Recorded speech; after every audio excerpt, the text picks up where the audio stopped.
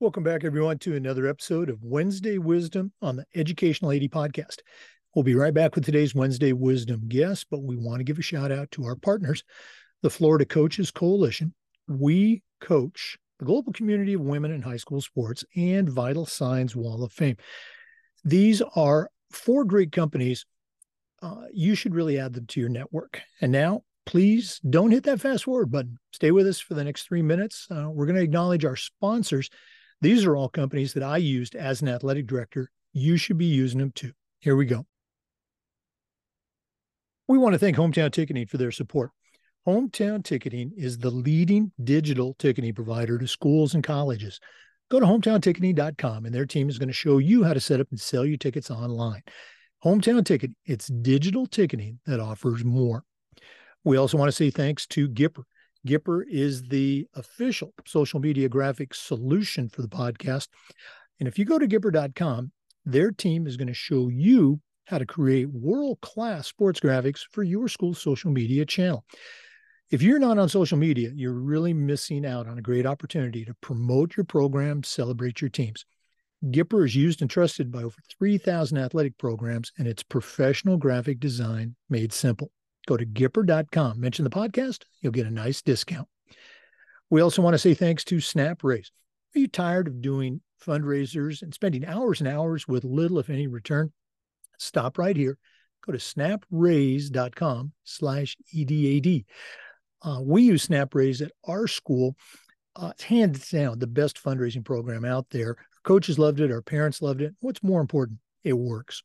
SnapRaise also has a ton of other platforms like Snap Store, Snap Manage. They're all designed to make your job easier. Go to snapraise.com/EDAD to check it all out. We also want to say thank you to Huddle.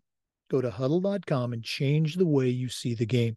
As a football coach, I used Huddle for years, but when I became an athletic director, I made sure our school was a Huddle school, and our coaches just loved the tools that Huddle provided that allowed them to coach our kids up to their highest level.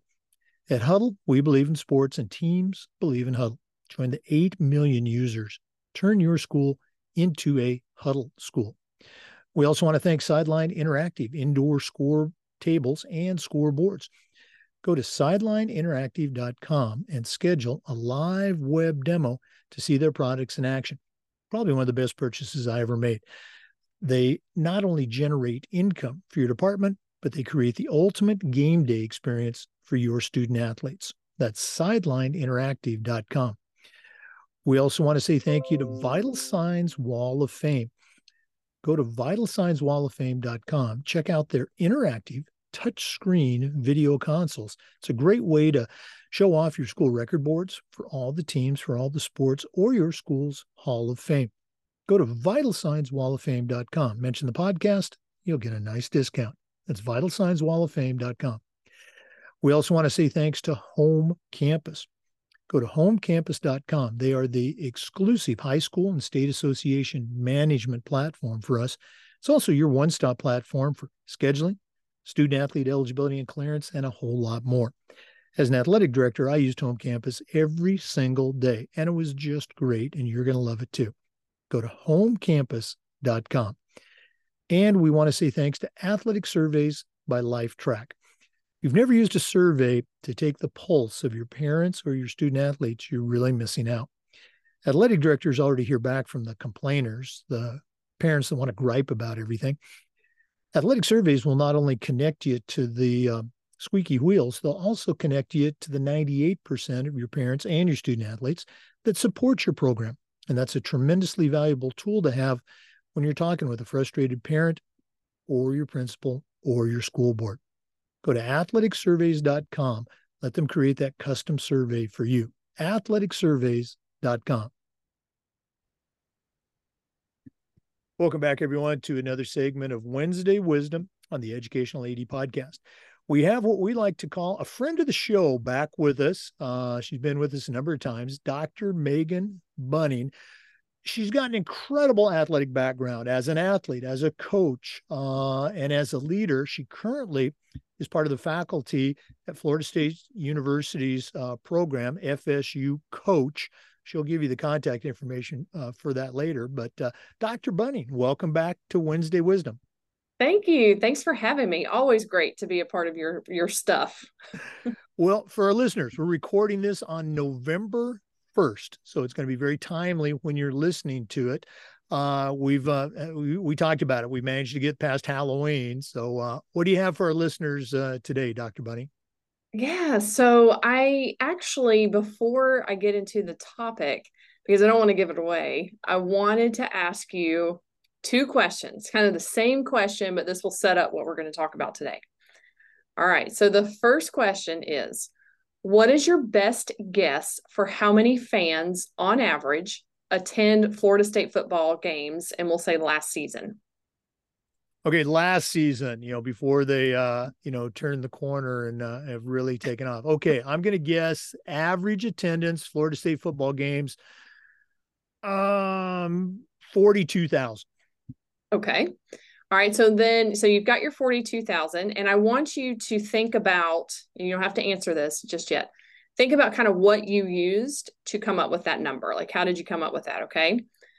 All right. Now, if I ask it this way, the same kind of question, but I want to see if you maybe approach it differently. Do you think the average attendance numbers for Florida State football games last year is less than or greater than 50,000? I would say yes. Yeah. Yeah, well, based off your first response, and I think that kind of hits the spot anyway, and I'll explain why. But just as a side note, because I know people are curious, on average last season, even when they were, quote, down, FSU averaged 67,254 fans per game. So Holy there's that. mackerel. Wow. Isn't that incredible? But let's kind of get back to why I even asked those questions. So the first response you had was around 42,000. So when I asked the question open-ended like that, what did you use to come up with that number? How did you come up with that number? Well, you know this. I lived in Tallahassee for many years as an athletic director, have two kids that, one's a recent grad, one's working on her master's. Growing up, I can even say that. I remember the Bobby Bowden days and, those glory days. So I kind of went on, like a 70,000 from, big days, big time national championships to, more recent years. And I went low just because I know FSU had struggled for a couple of seasons, but at the same time, I knew that they had a very passionate fan base, and so I felt 45 was reasonable. Yeah, I think you said 42, but 42, I yeah, 42, digress. yeah. So you went off of past experiences, kind of your knowledge. You pulled a lot of sources of information to come up with that number. Now, if I had asked you the second question first, do you think they were greater or less than 50,000? Do you think how you would have come up with your answer may have been different? I mean, now that I know the correct answer, I'd like to say, yes, I might have gone a little bit higher, but um, it just, as you heard me rattle off those, memories and pseudo facts, I thought I had a pretty good guess. But yeah, I think I might have gone different. Yeah. So what happens is if I were to ask a question, the second question first, do you think the average attendance was greater than or less than? And then I give you what's called an anchor, 50,000. A lot of times when we present information or data up front to individuals, especially when we're making decisions, that's an anchor. So we will use that anchor to make our decision, to figure out what we're going to say or do next. And so that 50,000 was an anchor for you because I asked the open-ended question first. You pulled information from all kinds of areas, but then you still kind of set an anchor because you said 42,000. And then I asked the question again and you still had that 42 in your head. So today I wanted to talk about just that, the anchoring effect. Sometimes you'll hear it referred to as anchoring bias. So just a little bit about where this comes from. This effect has been present in the research from, really in that psychophysics research, which is not my area, let's be clear. But if you were to look back in that field, you would see this anchoring effect present itself as far back as the late 30s. And then it was more directly addressed in the literature in the late 50s. And basically, it's a common cognitive bias. So many people do this. And just to kind of reiterate, you probably find yourself doing this just throughout your day, like what we just experienced with Jake, is it's the tendency to rely too much on the first piece of information that you receive, especially when you're making decisions. So a lot of times this applies to numeric estimates. So you'll see this a lot in negotiations or sales. It happens when the person doesn't know the actual true value of something. So when you think about this in terms of a numeric estimate, I'll give you an example. I do a lot of selling or buying through thrift stores or maybe like eBay, Facebook Marketplace, all the things. So if you go to buy something at a thrift store, or maybe you're selling something and the price is set at first at maybe say $20, you're going to use that value of $20 to anchor your decision moving forward. If you're the seller, maybe you're hoping to actually get 15. So it's kind of like the reserve price if we're selling something on eBay. Right. If you're the buyer, because that anchor is set at $20, you may offer 18. Even if you don't originally think the item was worth that, you offer it based off the seller's $20 anchor. So researchers have found that even when you're aware of the anchoring effect or this bias, it's impossible to ignore the first information that you received. Does that sound familiar? So that 42,000 was impossible. Like you had already put it out there. It was impossible for you to not use that as an anchor. So once you've been introduced to an anchor or you introduce one, it's very difficult to not use that information to make your decision moving forward.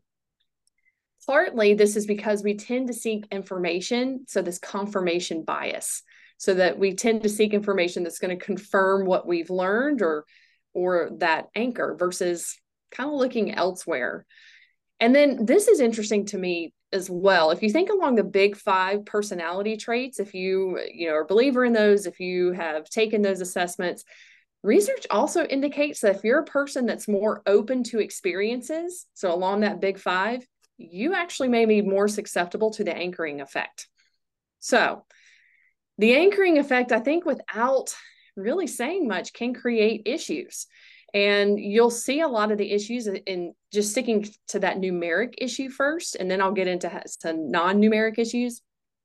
Let's look at the NBA draft picks.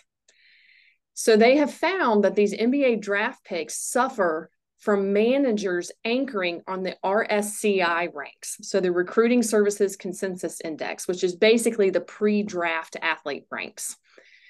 And this is a problem because the managers are given those RSCI ranks up front, and they really don't deviate much from these ranks, which leads to the systematic issue of either over or undervaluing talent.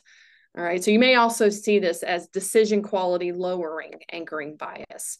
So for example, and y'all probably, if you think about this, upperclassmen with lower RSCI rankings get undervalued and freshmen with higher rankings get overvalued. And what's even more interesting is that RSCI has been found to have little to no predictability of how well that athlete will perform in the NBA after the draft. So there's something for you. So consider when you're ranking, I can see this already in high school, these rankings coming out, kind of digging a little bit deeper. I mean, that's an anchoring effect. They also found something similar in the pay for the NFL. And this is not a secret, 1st round picks versus 2nd round versus 3rd round. There's an anchoring effect and it can create some issues. So when I think about non-numeric anchoring effects, you know me, I'm going to go to that psychological component, right? Think about how you anchor your day. We'll just start with that. When you first wake up and you're trying to get your day started, what kind of thoughts and actions are you using to get the day started? Because whatever you're saying to yourself, and this can be to get your day started, this can be before you go into a meeting, before you head to work, those thoughts are going to lead to actions, and those things anchor your day. They anchor your approach. So for example, I'm bad about this. I have to catch myself. If there is something that I don't want to do, I dread it. Like I'm working in that struggle bus phase. Like I just don't want to do it. I want to procrastinate. I have to catch myself because I will anchor my attitude with thoughts of this is going to be awful. This is going to be boring. I'm not going to like this. And so I am anchoring my attitude as I head in to that situation. Also, you think about this. I am someone that I can talk myself into not feeling well. So if I wake up and I'm like, I don't feel good, and I keep telling myself, I don't feel good, I am anchoring my thoughts for that day until I decide that I need to make a switch. So there's that psychological component. So I'm going to leave you with some ways to combat this anchoring effect. One, and this is through the literature, they found that setting ambitious goals. So that can be a way to combat that anchoring effect. Remember, once you are exposed to that information, it is very difficult to not use that as an anchor. So you need to be mindful. If you're a leader or a coach, whatever you're doing, be careful about intentionally putting out information that you want to be an anchor, if that's the case. And know that whoever's receiving that is probably going to use that information to anchor their decisions about it moving forward.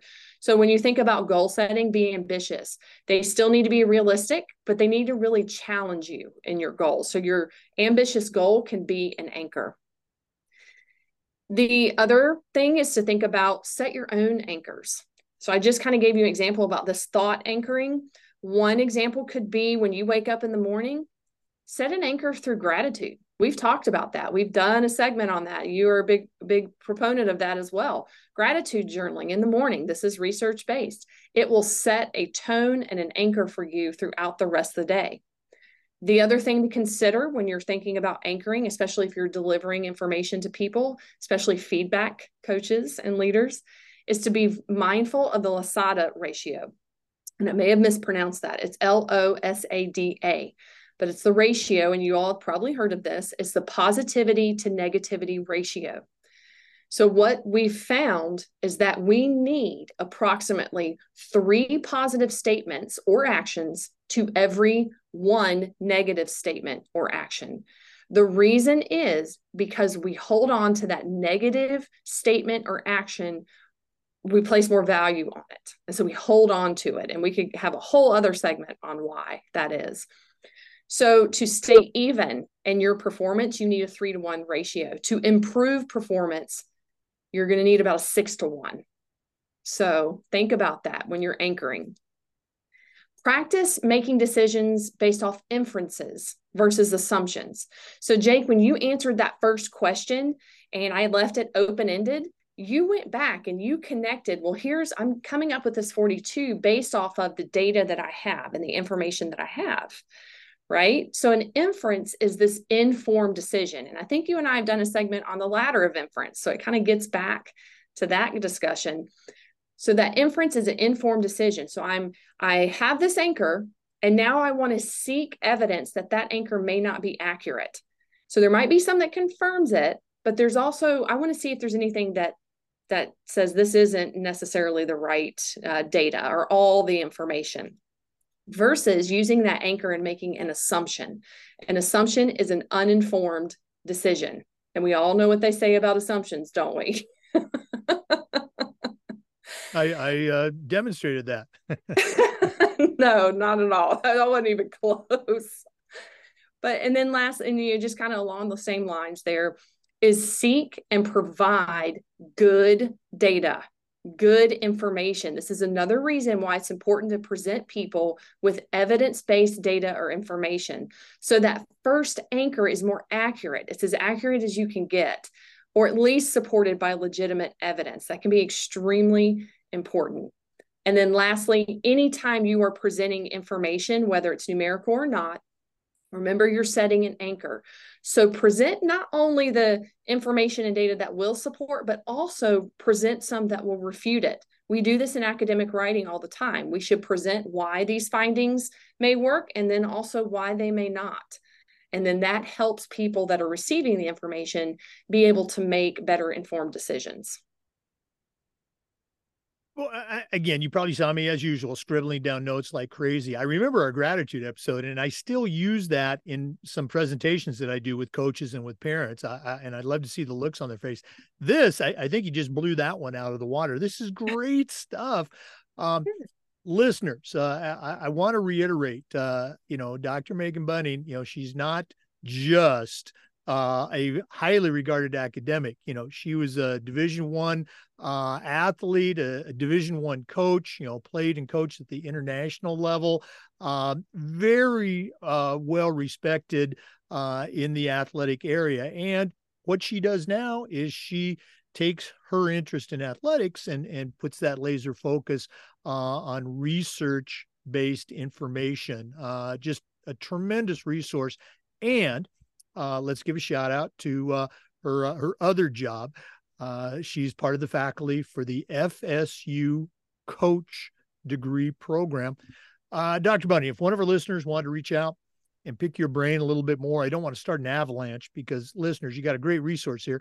But maybe they also want to find out more about the FSU coach program. What's the best way they can do both of those? Sure. Well, you can email me directly. I'm happy to answer questions or just make a connection at m.buning. That's BUNING at fsu.edu. And then you can find our website. If you just Google FSU Coach, it'll pop up, but it's FSU Coach Interdisciplinary Center, FSU-coach, I believe, .fsu.edu. Okay. Dr. Megan Buning, thanks as always for sharing. Always fun to hang out with you. All the best with the rest of this semester, and hopefully we'll connect on one of my trips up to Tallahassee. Sounds good. Thanks for having me. Oh, always. For our listeners, we appreciate you tuning in. We do this every single week, and we upload the Zoom recordings to the Educational AD Podcast YouTube channel. Come back next week for another great Wednesday wisdom, and just about every day for new content on the Educational AD Podcast. We'll see you next time. Well, always great to hang out with Dr. Megan Buning. That's FSU coach. Check out the program and reach out to Dr. Buning. Tremendous resource.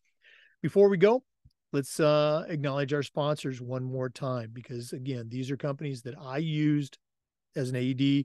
You should be using them too. Let's say thanks to Home Campus. Home Campus is the exclusive high school and state association information management platform. They do scheduling, they do athletic clearance, they do everything. Go to homecampus.com to find out more information. Athletic surveys by LifeTrack. In my school, we use surveys for everything: teachers, coaches, parents, kids. And the information that comes back, it's almost always over the top positive, but it also allows you to hear from those squeaky wheels and keep those small issues from turning into big ones. Go to athleticsurveys.com, see how they can help you in your program. We want to thank Huddle. As a football coach, I used Huddle. As an AD, we were a Huddle school. Go to huddle.com.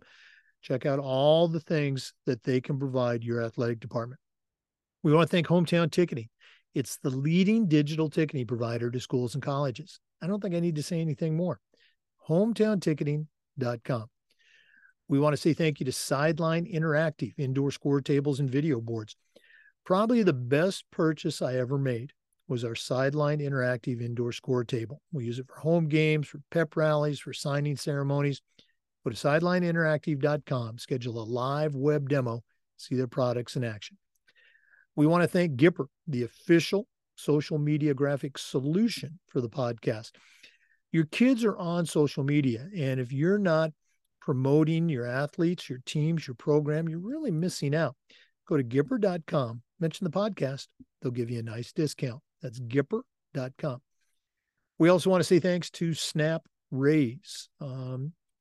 We've done a lot of fundraisers over the years, but our coaches and our parents and our business office loved Snap Raise. Hands down, the best online fundraiser out there. It works. Go to snapraise.com/EDAD. And we'd like to thank Vital Signs Wall of Fame. Go to vitalsignswalloffame.com. If you're looking for a really cool way to display your school record boards, your school's Hall of Fame, or if you just want to tell your school's story, let vitalsignswalloffame.com show you how to do it. vitalsignswalloffame.com. Thanks again for listening to this episode of Wednesday Wisdom. Come back next week on the Educational AD Podcast.